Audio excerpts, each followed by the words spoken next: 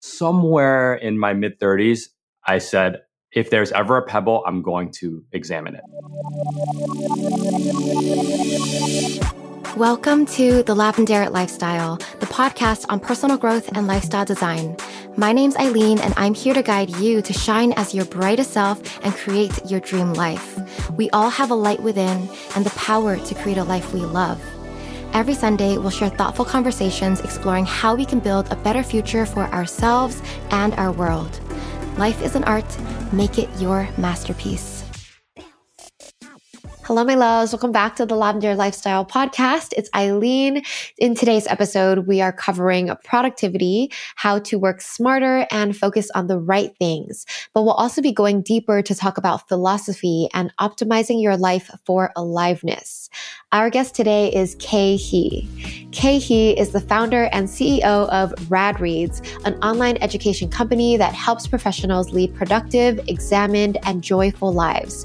Kay is creator of the 10K Work Productivity Method and teaches the popular cohort-based course, Supercharge Your Productivity.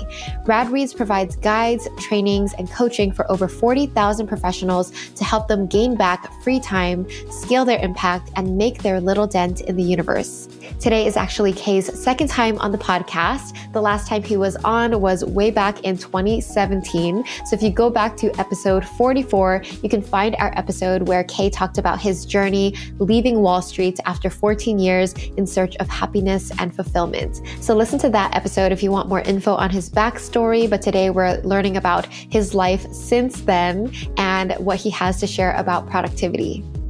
Hello, Kay. Welcome back to the podcast after a very long point in time. How are you? I'm doing great. Thank you so much for having me. It has been in dog years. I can't even keep track. It's good to be back. I'm so happy to have you back because I feel like we're both in a different era of our lives and business now. And I'd love to start with an update. Since we last spoke, it was probably 2016, maybe, in that era. So what have you been doing since then? How have you grown and evolved? Yes, it's it feels like so long ago, right? So when we spoke, I had just began my journey as a creative online entrepreneur. And you were working on Wall Street, right? Yeah, I had come off the back of a 14-year career on Wall Street. So I was a total noob when we spoke. I'll have to dig into the archive and go rewatch that just to resituate myself. But so I started online. I call myself the accidental entrepreneur. I'm an accidental creative. I never set out to do any of this stuff, and it just keeps finding me. And in the 7 years since we last spoken, I've spent a lot of time writing. So I write a newsletter, Rad Reads weekly newsletter. We're on the 389th issue, 40,000 subscribers. So that's kind of like a core thing. I write. I'm so old school. I still blog every week. I write a 800 to 2,000 word essay. And from that, I've done a bunch of coaching. We launched a cohort-based course during COVID called Supercharge Your Productivity, which covers this productivity framework that we developed that we're probably going to talk about today called 10K Work.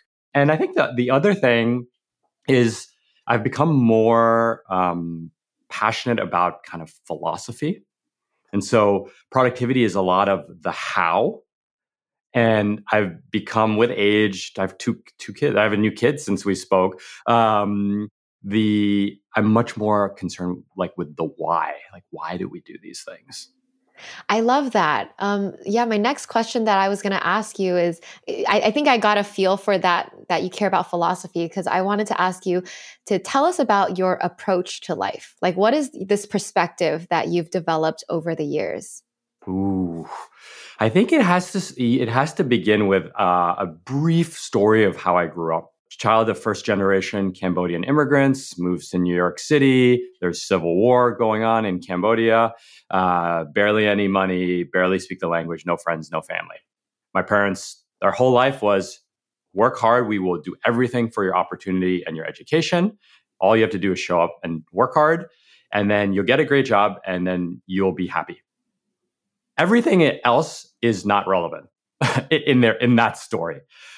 dating, creativity, sports, unless they were going to get you into college, and feelings, right? Like I've never seen my dad. I've seen my dad cry once, and he's experienced a lot of loss in his life. So it's that whole kind of stereotype. Don't show your emotions. If you're, my dad would always say, if you're thinking about how you feel, you should get back to work.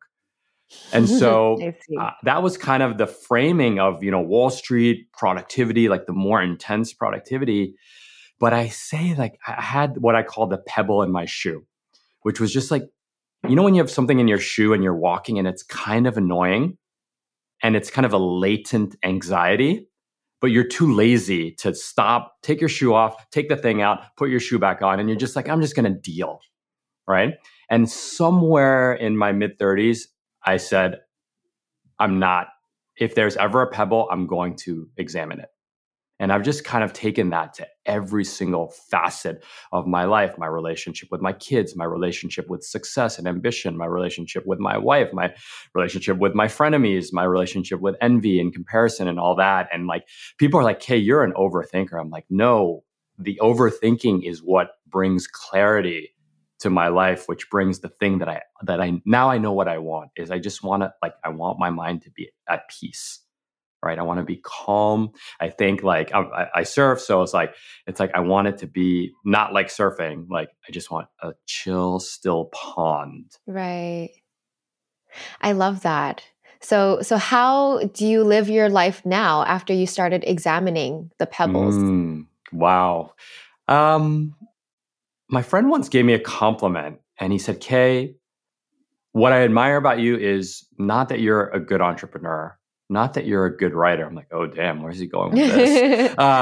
He's like, what I admire about you is that you know exactly what you want and exactly what you don't want. And I'm like, ooh, that's a nice, that's a sign of wisdom, right? And I'm like, you've taken time to really think everything through. Exactly. Yeah. So, I've kind of built my life around the things that I love, how I want to show up, what's going on in between these two, in between these two ears. And the thing that I'm always, quote unquote, optimizing for is aliveness. Like I want to feel alive. I want to feel alive when I work. I want to feel alive in my conversation with fellow entrepreneurs. I want to feel alive in my marriage. I want to feel alive with my kids. It's like, what's the opposite of feeling alive? It's feeling dead inside. Right. And so much of that. And look, when you start to probe and look within, you start to see, I had a very nice, stable upbringing, but you start to see some weird stuff, right? A lot of the immigrant mindset kind of backfires a bit where, you're not allowed to enjoy things or you're not allowed to feel, right? And you need to it takes years to unlearn. A, you need to notice that they exist, and then B, to unlearn them. So what does that look like in practical terms? My life's super chill. Like today, I didn't do anything. Today's a Friday. Yep. I just I surfed. I went to the post office. I cleaned the kitchen. I listened to I watched a few YouTube videos. I wrote a few tweets. I did research. It's like, I used to shame myself for having a day like that, right? Because it's not like my business is booming and thriving, right? But I'm like, this is exactly the Friday that I want to have. After this, I'm going to go work out and then we're going to watch Beef. We're going to finish Beef on Netflix. So a few things that means is I make very deliberate choices about who I spend my time with. I basically don't spend time with people who bring negative energy into the room. So I'm very deliberate about that. I protect my non-negotiables, and those are quality time with my kids and wife, walking them to school, eating dinner with them. I don't travel much. I'm around a lot. Like I'm not a equal co-parent. My wife is the primary caretaker, but I'm around all the time. I'm just always around my kids, and I could be off with them for 2 weeks on my own. So that's another thing. And then I surf. And so I don't schedule meetings until 11:30. Surfing's a very fickle sport because you're at the whims of Mother Nature. So you can't plan it. You can't plan surfing. So since I can't plan it, I just block out a huge amount of time and prioritize surfing, and then everything else falls into place. I've got a small team. We did encounter some troubles kind of coming out of COVID, and so we had to downsize. I've got two colleagues, so we work together fully asynchronously, working on content, working on some of our courses, and working on our different products. But it's pretty simple, and it just passes. I always ask myself this one test: if yesterday somehow this gigantic sum of money showed up in my bank account, like $1 billion shows up in my bank account, what would my day look like today? And I always want that day to look as close as possible to what the day actually looks like. Because more money we're fine financially. More money is not changing anything in the quality of my life. I feel very lucky about that. A lot of that comes from having worked on Wall Street for many years and saving well. But it's just like, if there was $1 billion in my bank account, I would still be excited to talk to you because I love your work. I believe in your message. We're going to have a fun conversation. I would still work out. I would still surf. And so I'm just always kind of asking that question. I call it the lottery test. Before we go on, let's take a break for our sponsor, OneSkin. While most skincare products only temporarily treat the surface symptoms of aging, OneSkin is a brand that applies science and research to actually reverse the root causes of aging. Founded by a team of 4 female PhD-level longevity scientists with over 15 years of experience, OneSkin addresses skin health at the molecular level, targeting the root causes of aging so skin behaves, feels, and appears younger. How, you ask? They combine tissue engineering, data analysis, and cutting-edge longevity science to create their products, with their OS01 peptide as the primary active ingredient to help your skin resist the effects of aging. I've been using their face moisturizer and eye cream twice a day to improve the fine lines around my eyes and forehead. I also appreciate that their packaging is reusable and refillable. If you're ready to get started with your new skincare routine, you can get 15% off with the code TLL at oneskin.co. That's 15% off at oneskin.co with the code TLL. We only have one body, one skin, and only you can choose to make it better. Age healthy with OneSkin. That's so amazing. I love everything that you said. I love that you know your values. It is true. You know what you want, what you don't want, and you're living. I love the anchor of like, I'm optimizing for aliveness. Like everything you do, you want to feel alive. And it's honestly, I can relate to what you say so much because the Lavendaire brand is all about creating your dream life. And that looks different for everyone, right? For you, it's surfing and having like a full day to do nothing. Like to be honest, a part of me like wants to be more like that too. Like I want to have an open day where I have nothing, no obligations. But then there's also other, I like to do a lot too. So I fill up my day with things and to-do lists. But it sounds to me also that you're very active in your mind. You probably are an overthinker. So being someone like that, how were you able to do less? And find that peace? Do you know what I mean? Because we all want peace, right? But then we also have all these other things pulling us here and there. Yes, I think a lot about this, and one of kind of where I've landed on this through a lot of this kind of self-examination, therapy, journaling, reading is I'm not saying you are, but you may consider yourself. I am what I call an achievement addict, and so I'm addicted to achievement. And so if you think about, and again, I don't want to sound pejorative to like people who have real addictions, but if you think about, traditional addictions, alcohol, gambling, sex, whatever, society, it kind of like, they're like, oh, that's not good. Like we all know that those aren't good addictions. But when someone is addicted to achievement, society celebrates that. They put you on the cover of magazines, people tweet about you, people write books about you. And it's that same sensation, right? When you drink, it's like your dopamine and your pleasure receptors, they fire, and you feel good for a short amount of time, and then it dissipates, and then you want more, right? That's how an addiction builds. I think that I've self-diagnosed myself as an achievement addict because I'm always thinking about how can I, even with all the Zen that I just presented to you, I'm always thinking about how I can achieve better. Hell, I'm looking at this camera right now. I'm like, oh, should I, do I need a different lens, right? To have a better bokeh fine. effect. Yeah. So, but that's the thoughts that are going through my mind. My mic might not be good enough. And because every time someone, you said a few nice things about me already, it feels good. And so my brain is addicted to that feeling. And it knows through 43 years of processing that when you work, chances are you're going to get some of that feeling. And there's an extra layer. And why is that feeling so intoxicating? Is because so much of my self-worth I derive in my own eyes comes from this achievement. So I'm addicted to this dopamine that also fuels my self-worth, right? Which is almost like a form of conditional self-love. It's like if you kind of really break that apart, break that down, what I'm saying to myself is you're only as good to yourself as your next achievement. And so that implies a lot of things. It implies how do you break that cycle? That's one thing. But I think there's an even more fundamental question, which is, who am I without achievement? Right?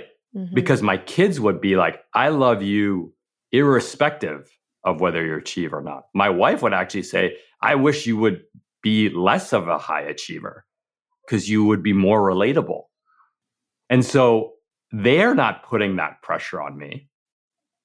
I'm putting that pressure on me. And so that requires going inwards and really kind of rebuilding your sense of self, sense of identity from the ground up. And man, no one teaches you how to do that. Yeah. I'm nodding this whole time because that's exactly what I've been working to also undo the past 3 or 4 years. Because I think whether it's the immigrant mindset or whatever, but I also had that high achieving tendency, the addiction to the positive feedback you get. Also, I think any content creator has this issue because you get that dopamine when you have this number of views, this number of likes, and it just feels good to keep getting it. And so your self-worth goes up and down based on your level of success or level of achievement. So anyway, I can 100% relate to your journey. So how have you been, I guess, undoing that? What have you learned? Well, there's a few things. One is just noticing it. The way that I just described that to you in the past 5-7 minutes, that's taken me 10 years of therapy to deconstruct, right? It seems so obvious, laid out so methodically, but just noticing that it was people go their whole lives without noticing that that's their programming. Yep. Right. So that would be the first one, noticing it. The second one, I would say there's a few. It's identifying what's enough, right? What's enough? Obviously, what's enough car? What's enough money? What's enough followers, right? That the game of 200,000 followers and 20 million followers, it's a different game, right? It comes with a very different set of challenges and benefits. Right. So what is enough? And I always think about this question, what is enough? What would I do if I had more money? I've actually gotten very much at peace with the money thing because I'll take more money, but I don't need it. Right. Right. That's one. The second is reconnecting with my childhood self. And so here I'm in the very early days of this, but there's a therapy modality called internal family systems, IFS. And there's a book called No Bad Parts, which basically says that it's so many of these achievement behaviors are the child in you that was fighting with a sibling to get love, or that was a social reject in high school that got teased, and you're like, oh, I'm going to prove you wrong, and I'm going to become the biggest YouTube creator in the world, and watch you, like high school bully. You're like, I'll show you who I am, right? And for me, I think a lot of it was I was very shy, very insecure. I still am pretty insecure about a lot of things, but a lot of it was I actually traced it back just through reading these books and thinking. They have you like talk to a younger you, like as a child, and like have like extended conversations. It's kind of wild stuff. But that kid, I realized, never felt safe. Mm-hmm. And it wasn't, we were middle class, but you know, I was a small kid, and you live in New York in the 90s, like kids would get mugged by other kids. They would steal your lunch money. They would take your backpack. Like, it was not uncommon whether you were upper class or lower class. It just was a part of growing up in New York. And I remember sobbing to my parents, being like, I hate living here. I feel so scared going to school. This kid stole my backpack. Like, and they're just like, toughen up. Like, and I don't blame them, right? Like, we couldn't move, right? Our lives were there. And so when I look back and I talk to that kid and I feel what they were feeling, like, it's a lot of that drive is because I wanted to feel safe as a 12-year-old. And I can't shake that feeling of wanting to be safe. And now safety is like, create more Instagram reels. And, you know, there's like this weird transformation of what safety means. So that would be another one. And then a big one, I don't love to like broadcast it because I think it's a very personal thing, but I spend a lot of time in quiet. And so meditation, I walk a lot without music. I'm just like, I force myself to drive without listening to anything. Not always. I do that too. Yeah. Like, let's just be present. Let's just practice being present. Yeah. And then lots of therapy and coaching. Yeah. Getting coached. I think it's a little ironic then, because I feel like this journey is detaching your productivity and achievements from your sense of self-worth. So it is a little ironic that you teach productivity, but it does fit, right? So how do you define productivity, and you know, what does that mean to you now? You know, it's funny. I was like thinking about some of the old things I used to obsess with,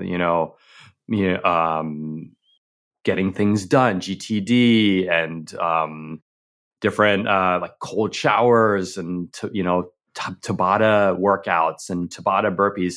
And the thing is, like, I still do all of those things. Like, I've internalized a lot of those behaviors, but I don't.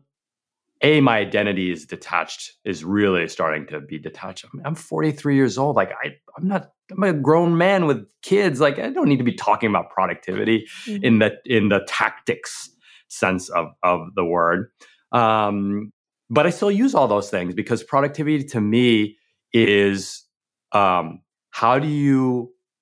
basically, how do you create the space for yourself mentally and time-wise for that aliveness to shine through?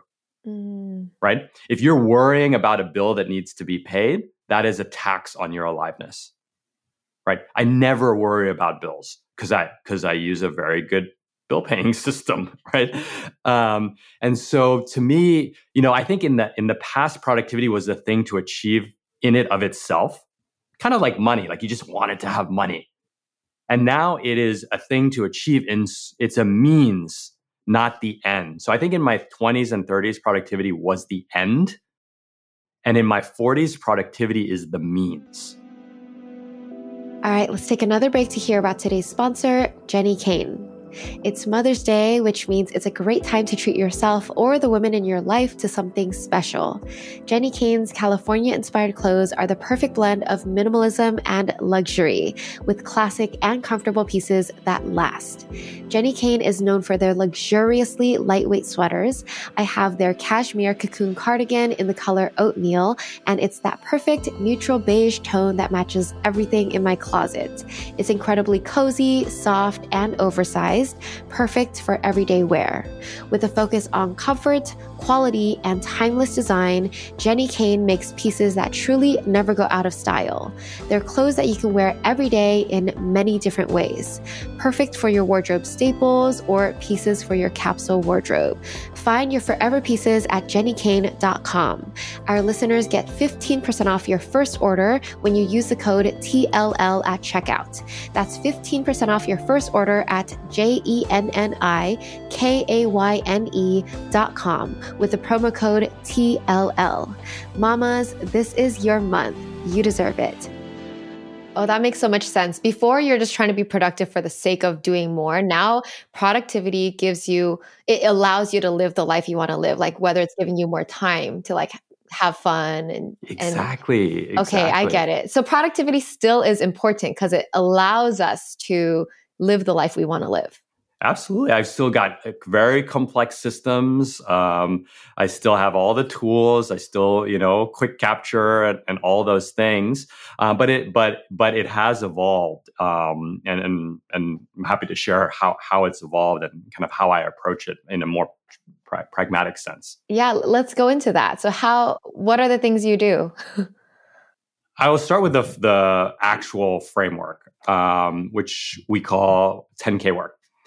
And 10K work, again, now the creator in me, it's like I threw so many ideas against the wall to try to come up with the thing that resonated with me, with the audience, that like was easy to communicate. And 10K work was one of these things that really, really emerged. So I'm sure you'll link to it, but there's a matrix, a 2x2 matrix. We can put it on the screen while you're talking about it. Yeah, exactly. Okay, perfect. So there's 4 quadrants. Well, let's talk about the axes. One axis is low skill and high skill. And then one axis is low leverage and high leverage. And leverage is really, I'm a finance guy, so it's like amplifying your financial returns. It's an amplifier, a force multiplier of things, right? So you could think of like your YouTube channel as a very leveraged thing because you record one video and hundreds of thousands. I don't even know where your subscriber count is at. People will see it. It's a very highly leveraged thing. The color of the Tiffany's box, that blue, is a very powerful form of leverage because anyone can be walking around with that color and 80% of people will be like, oh, that's Tiffany's. So it's one action that has this like really kind of compounding effect, just like 10K work, right? People now write blog posts about 10K work. I don't have to ask them to write it. They just go and do it. So that idea has a tremendous amount of leverage. So we can talk about different forms of leverage. So every quadrant, this is where it gets fun. Every quadrant has a dollar value. And it's not like you're not earning that money, but it's like a metaphor. So you have $10 work, which is low skill, low leverage, right? And my test for that is, can you do this with a hangover? So if you could do it with a hangover, inbox 0, communications, updating reports, like that's $10 work. $100 work is low skill, high leverage. So you're amplifying something, but it might be the wrong thing. And so I'm a big Notion person. I use Notion a lot, the productivity tool. Mm-hmm. But people spend months customizing their Notion. Like they're like, I want to be a writer. I want to be a YouTuber. And they create this like crazy YouTube workflow in Notion with calendars and this and drop downs and all this stuff, but they don't record a video. Right? And the problem with that is that it's kind of like where I'm a little repelled by productivity is because a lot of productivity is in that quadrant. It like gives you the illusion that it's better than the work you can do hungover, but it's not like I always say for $100 work, ask yourself, where do I want to be in 5 years? And is the thing that I'm working on, like let's use the Notion dashboard in this example, gonna take me there?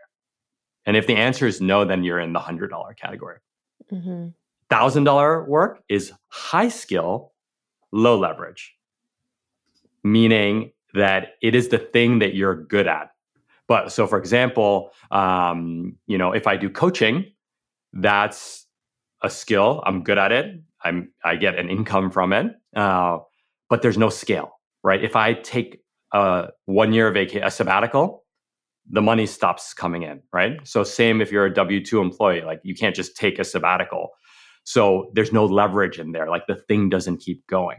So then 10K work is the high skill, high leverage, is where you're able to actually amplify. So again, take that example. Like what if I downloaded my brain to 5 of my colleagues and they could write 80% as well as me, right? That's huge amount of leverage, right? What if we created a great onboarding process for a new employee? And so they get all the information and I don't have to sit and talk to them. That's extremely high leverage. What if we create frameworks that people talk about that we reuse in videos and trainings and coaching, creating that framework, creating brand identity, right? Partnerships, business development, like those are very high. Like there's a Wall Street Journal reporter that I email with from time to time. Like if they write about Rad Reads, it's huge for us. Right. So building a relationship with a reporter is a very high leverage activity. And so everyone has to do all 4 of those buckets. But again, kind of like the introspection stuff where we talked about, knowing yourself, just the awareness of like, oh, wow, I did a lot of $10 work today. Right. You're like, I just did a lot of that hungover box checking work. And that's okay. Some days you need to do that. You can't just be daydreaming and like pitching Wall Street Journal reporters all day.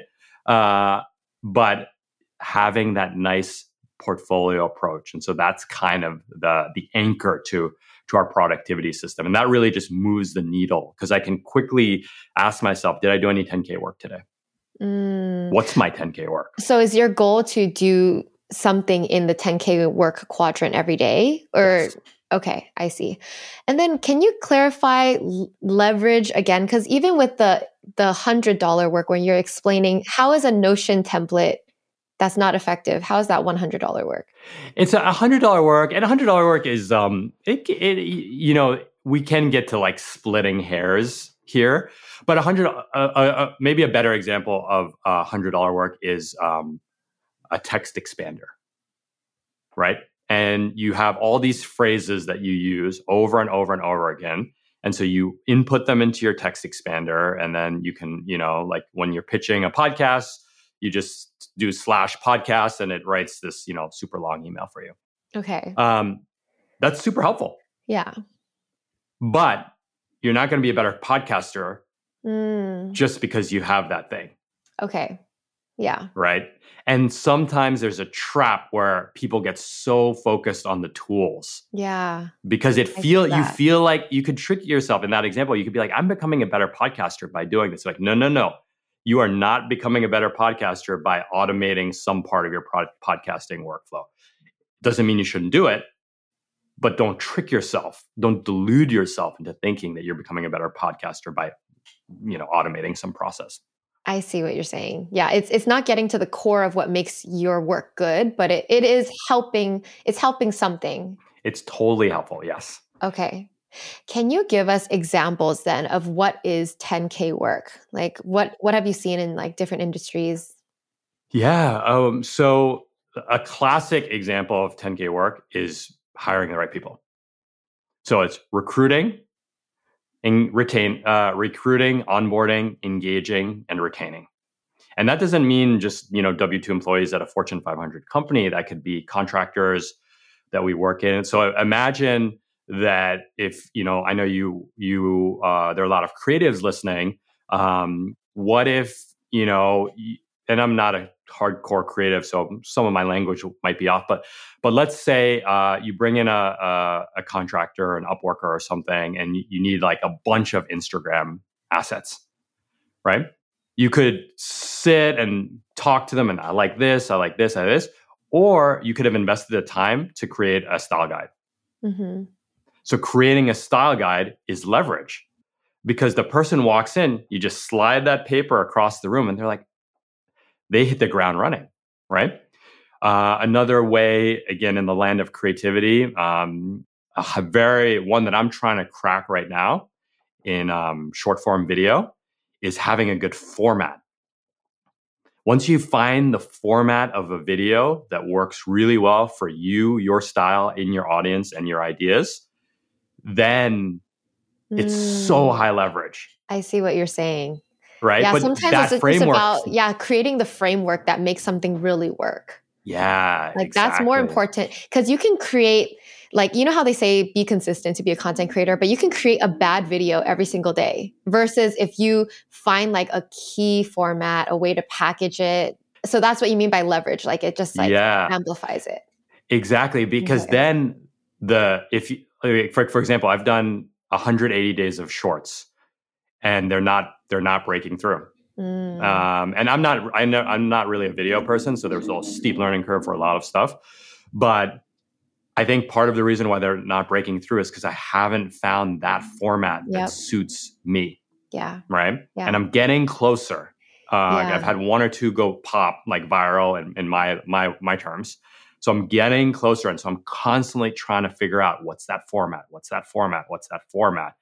And then the other thing is a lot of 10K work is just making the time to think, Yeah. Yeah. right? Instead of doing the busy work, the little admin things, checking email, but like really, how do you think about your work?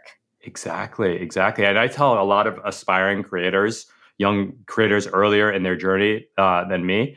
I'm a generalist creator, so I can't niche down because I just hate niching. But it's kind of hurt me because if you ask 10 people what does Rad Read stand for, you're going to get 10 different answers. And if you're trying to run a business, that's not particularly a good thing. At least like it's like kind of a marketer's nightmare if that's the case. And so one of the 10K exercises that I've been thinking of, and I've been telling younger creators, is like, even if you want to be a generalist, because I would never encourage someone to niche down because I can't do it. So that's my personal advice. Think about your work if it was a book. What would the name be? What would the subtitle be? What would the chapters be? What would unite the chapters? What would be the narrative that unites the chapters? Would it be a series of questions? Would it be a hero's journey type story? Would it be topical? I'm going to talk about money. I'm going to talk about this. And to me, that is a perfect example of 10K work, because if you're a generalist, you're going to run into generalist problems, which is really positioning yourself in the market so that people know what you stand for. But if you could, it's a little bit like the format for a reel. It's like if you can kind of like be like, no, I'm going to always come back to these themes, right?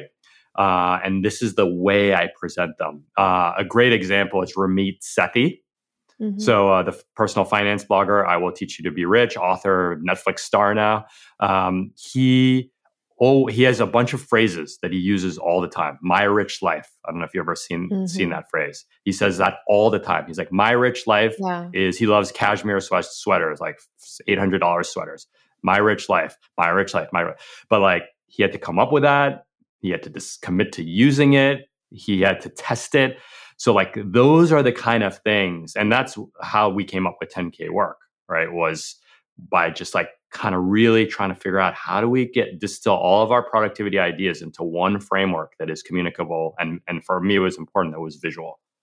Yeah, because even like when I read that like post explaining 10K work, just the visual and the concept is like, so you can understand it. You're like, wow, I can see how this could be game changing and it can go viral because you've boiled it down to such a great concept.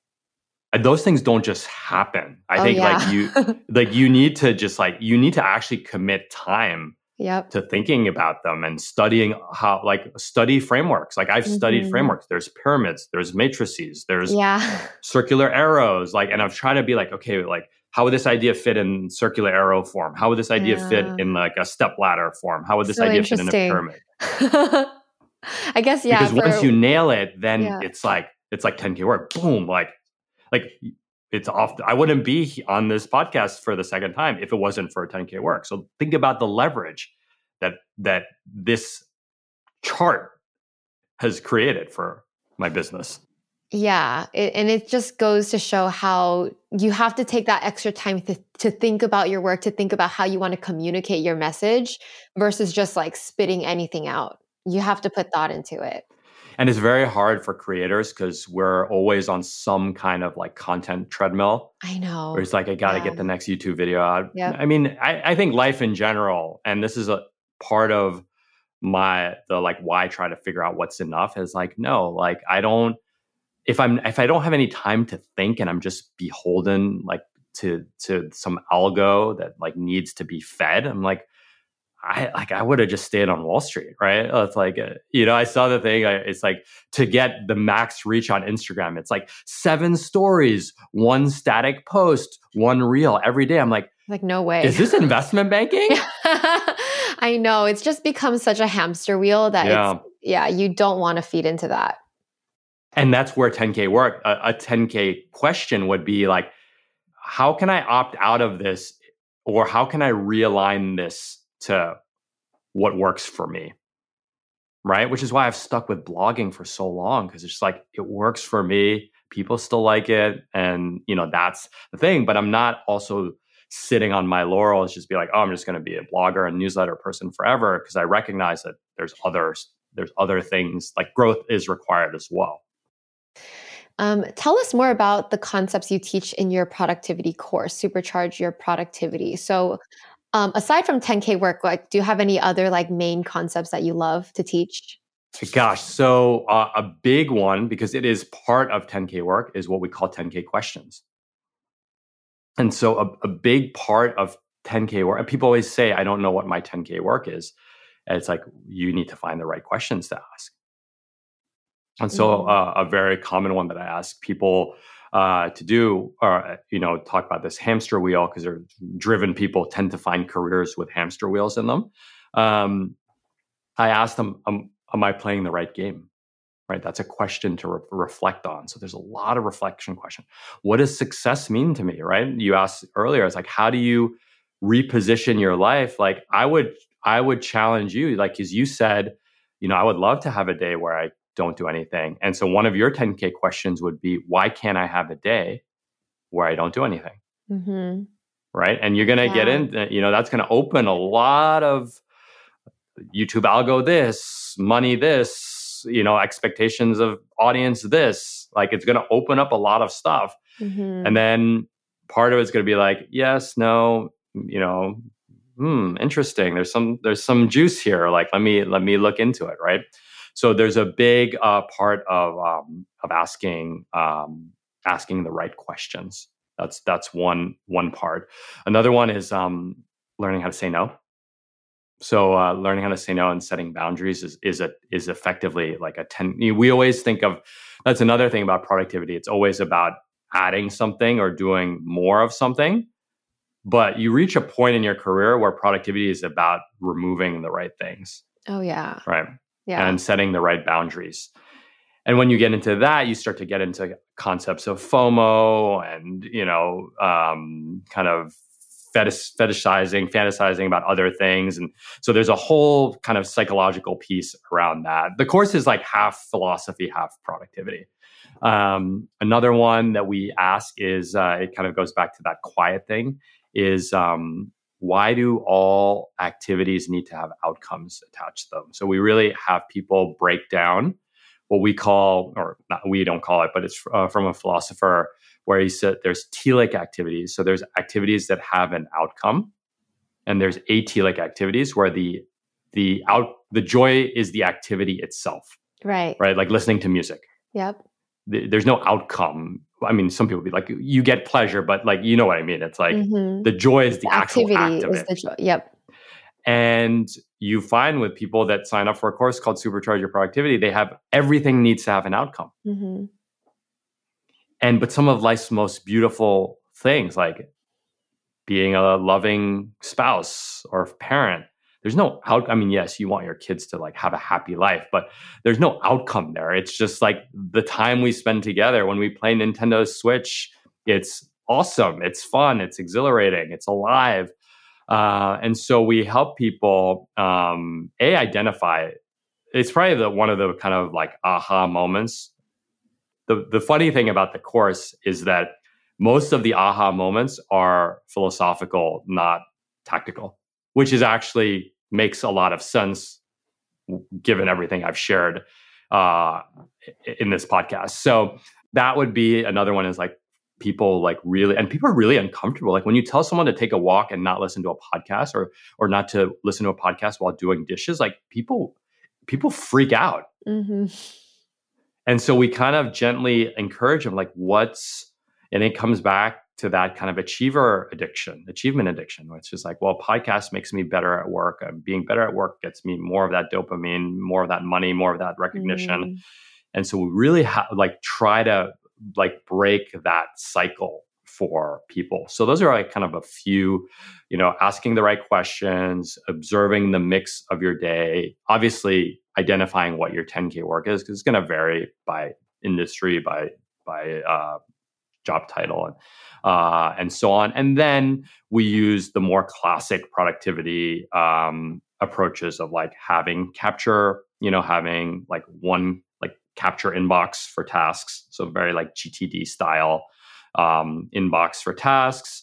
We have a few different types of to-do lists. So we have project lists, but we have another list that's called domains. So domains are your health, your family, your spirituality, your self-improvement, your personal growth. Those are lists that they never end, right? And so people don't know. It's the classic important but not urgent. So people don't know exactly how to deal with those. So then we bring in a weekly review to kind of tie it all together. Make sure you're asking the questions. Make sure you're checking in on those parts of your lives that don't have due dates. So that's kind of how it all ties together. Yeah. So how do you advise people to approach those things in those areas of life that don't have due dates, but are the important, not urgent? Is it do you try to do something every week or? So again, the first step always comes just the awareness around it and kind of looking for inconsistencies. So people will say oh, I want to be a great dad, present father, present mother, parent, but they're always saying yes to dinner events at work.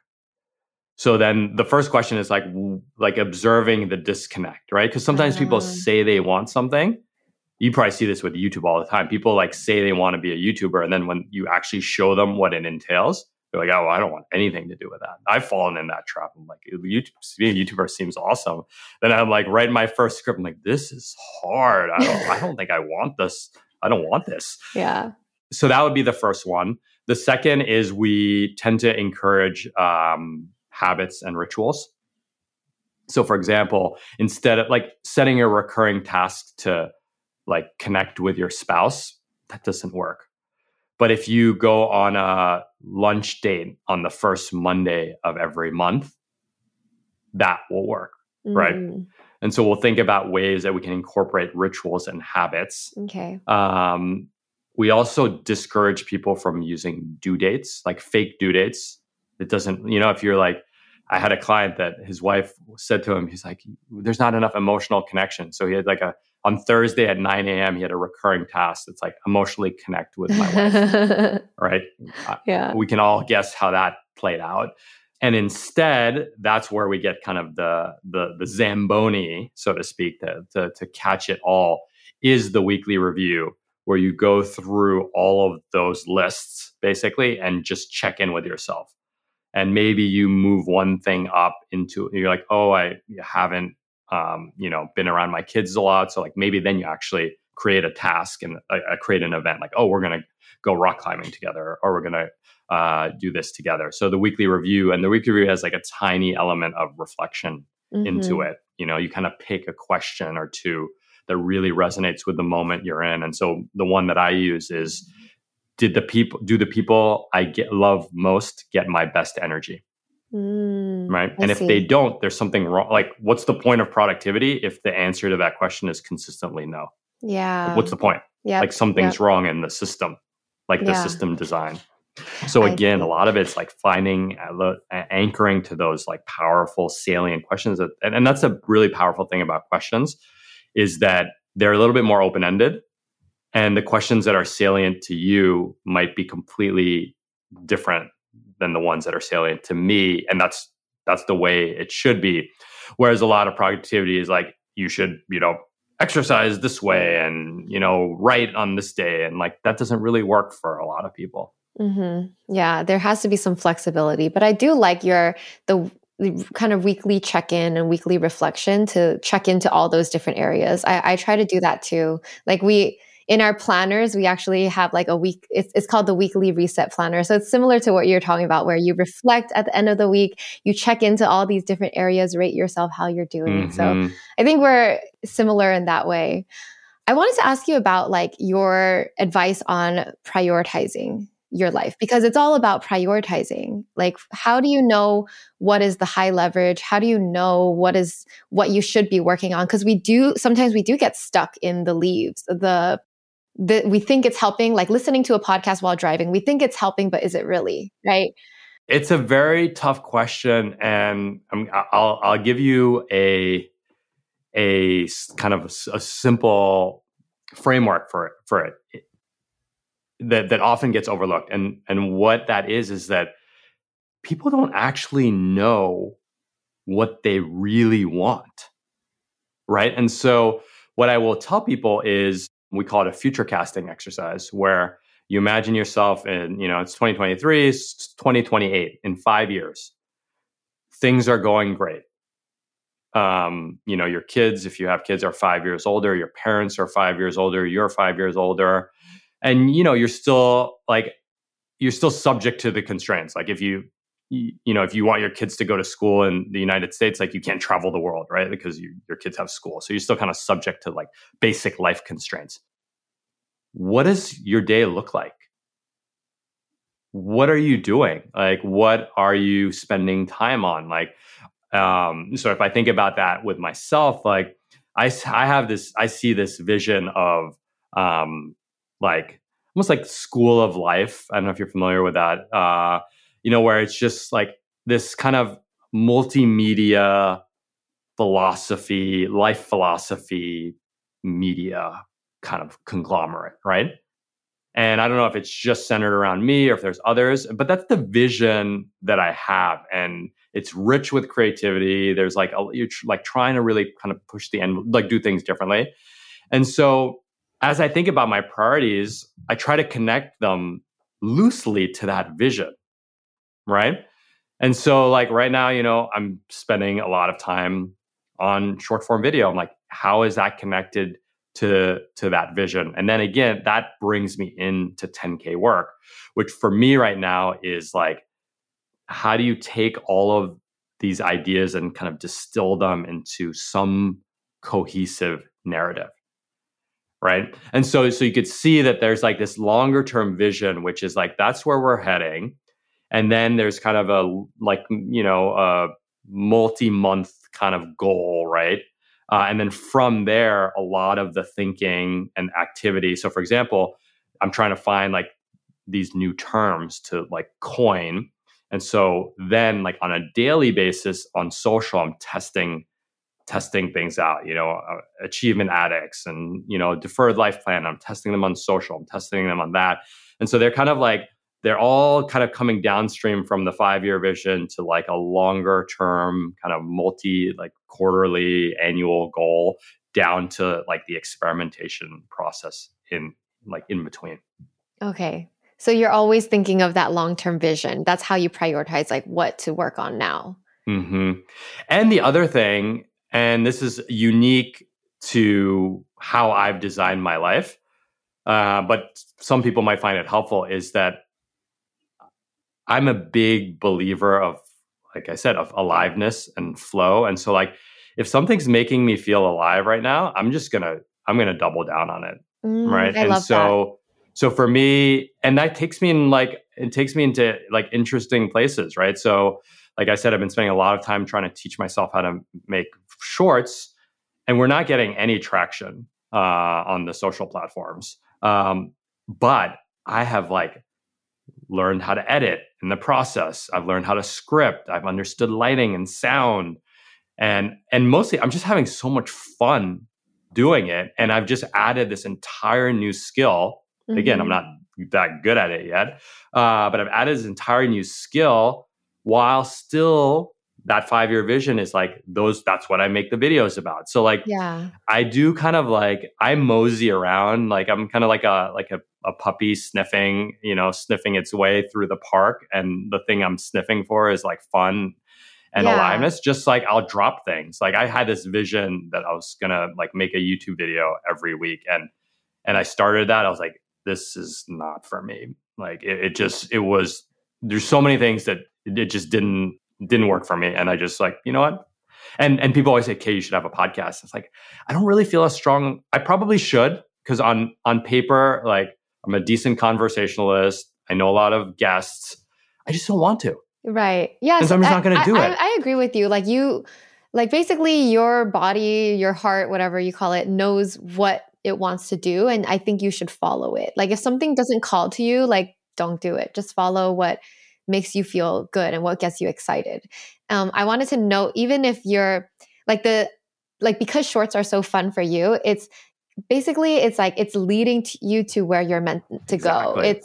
You're not meant to get immediate gratification and immediate results from everything that you do. Sometimes things are an investment and it doesn't make sense now, but it will make sense later, right?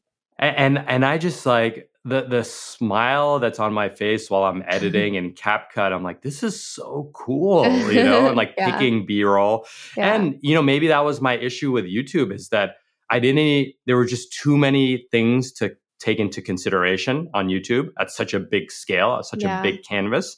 And the short, because it's so contained, like it's very doable for anyone. And again, like I'm not upset that I've gotten no traction on it, because I know I can see that my skill has like so improved, and I've had fun the whole time. So it's like if you improve while having fun, and then that's where like the business side of me comes in. It's like I also trust myself to like, if something's working business wise, like I'm going to find a way to like, make it work for our business. And just like if it's not working, like maybe making videos will never have a business purpose for me. And then it would just be like a fun little hobby that I do on the side, because I like edit videos of my family or edit videos of the local kids skateboarding. Like that might be the thing and I don't know that yet. And I'm very open to all of those possibilities. Yeah. All right. So my next question is, what is the advice that you would give to your younger self? Like, given how much you've changed and evolved, and given that a lot of the listeners are that age, right? Could be going through the same things you were. So I always disclaim this question by saying that there's nothing that I would change about my life, because I am the sum product of my experiences and decisions to date. And like a very simple, people are like, would you have worked on Wall Street? It's like, I started my newsletter talking about working on Wall Street. So like there wouldn't be a Rad Reads if there wasn't a Wall Street phase, right? But there's one thing that I do that I wish I would change, that I wish I could kind of go back. And it's the way that I talk to myself in my own head. So you could call it the inner critic. And for probably 35 years, I was convinced that I had to always be yelling at myself, critiquing myself. It was very, very vicious. Like if you ever, Seth Godin has this post where he's like, the world's worst boss is you. If you ever had a boss that talked to you the way you talk to yourself, you would quit. Right. And so I was the world's worst boss, and it was savage. And like the smallest, I remember once I dropped my iPhone and it just like, there was like a little crack, and I beat myself up, like cursing at myself, being like, you good for nothing. Like you'll never, whatever dream I had that moment, you'll never have that dream. Like, because I dropped my iPhone, right. For like an hour. Right. And there is a view that some of your listeners may hold, that like you need to have that voice or some version of that voice to be successful. And I disagree. Yeah. And I think a lot about kind of the stern Asian dad, right? Or Asian parent. When you disappoint them, like they don't yell. They don't like, they don't yell, but they just look at you. And you just like, it's like you could do better, right? And so like that is like an example. And even there, like depending on the Asian parent, there's like death stares and there's like kind stares. But I do think that I would have the journey of my life in those years would have been less like intense, like emotionally intense. And I'm pretty confident that the outcome would have at least been the same and probably better. Yeah. Yeah. Because when you beat yourself up, it's not productive at all. Like you're not helping anyone. Yeah. Yeah. And it's, you just, and your body, like your body takes a toll on your physical body. Yeah. All right. Well, Kay, do you have any last words that you want to share with the listeners before we leave today? Oh, great question. I would just say, I want to just tell all of your anyone listening that like you right now are enough.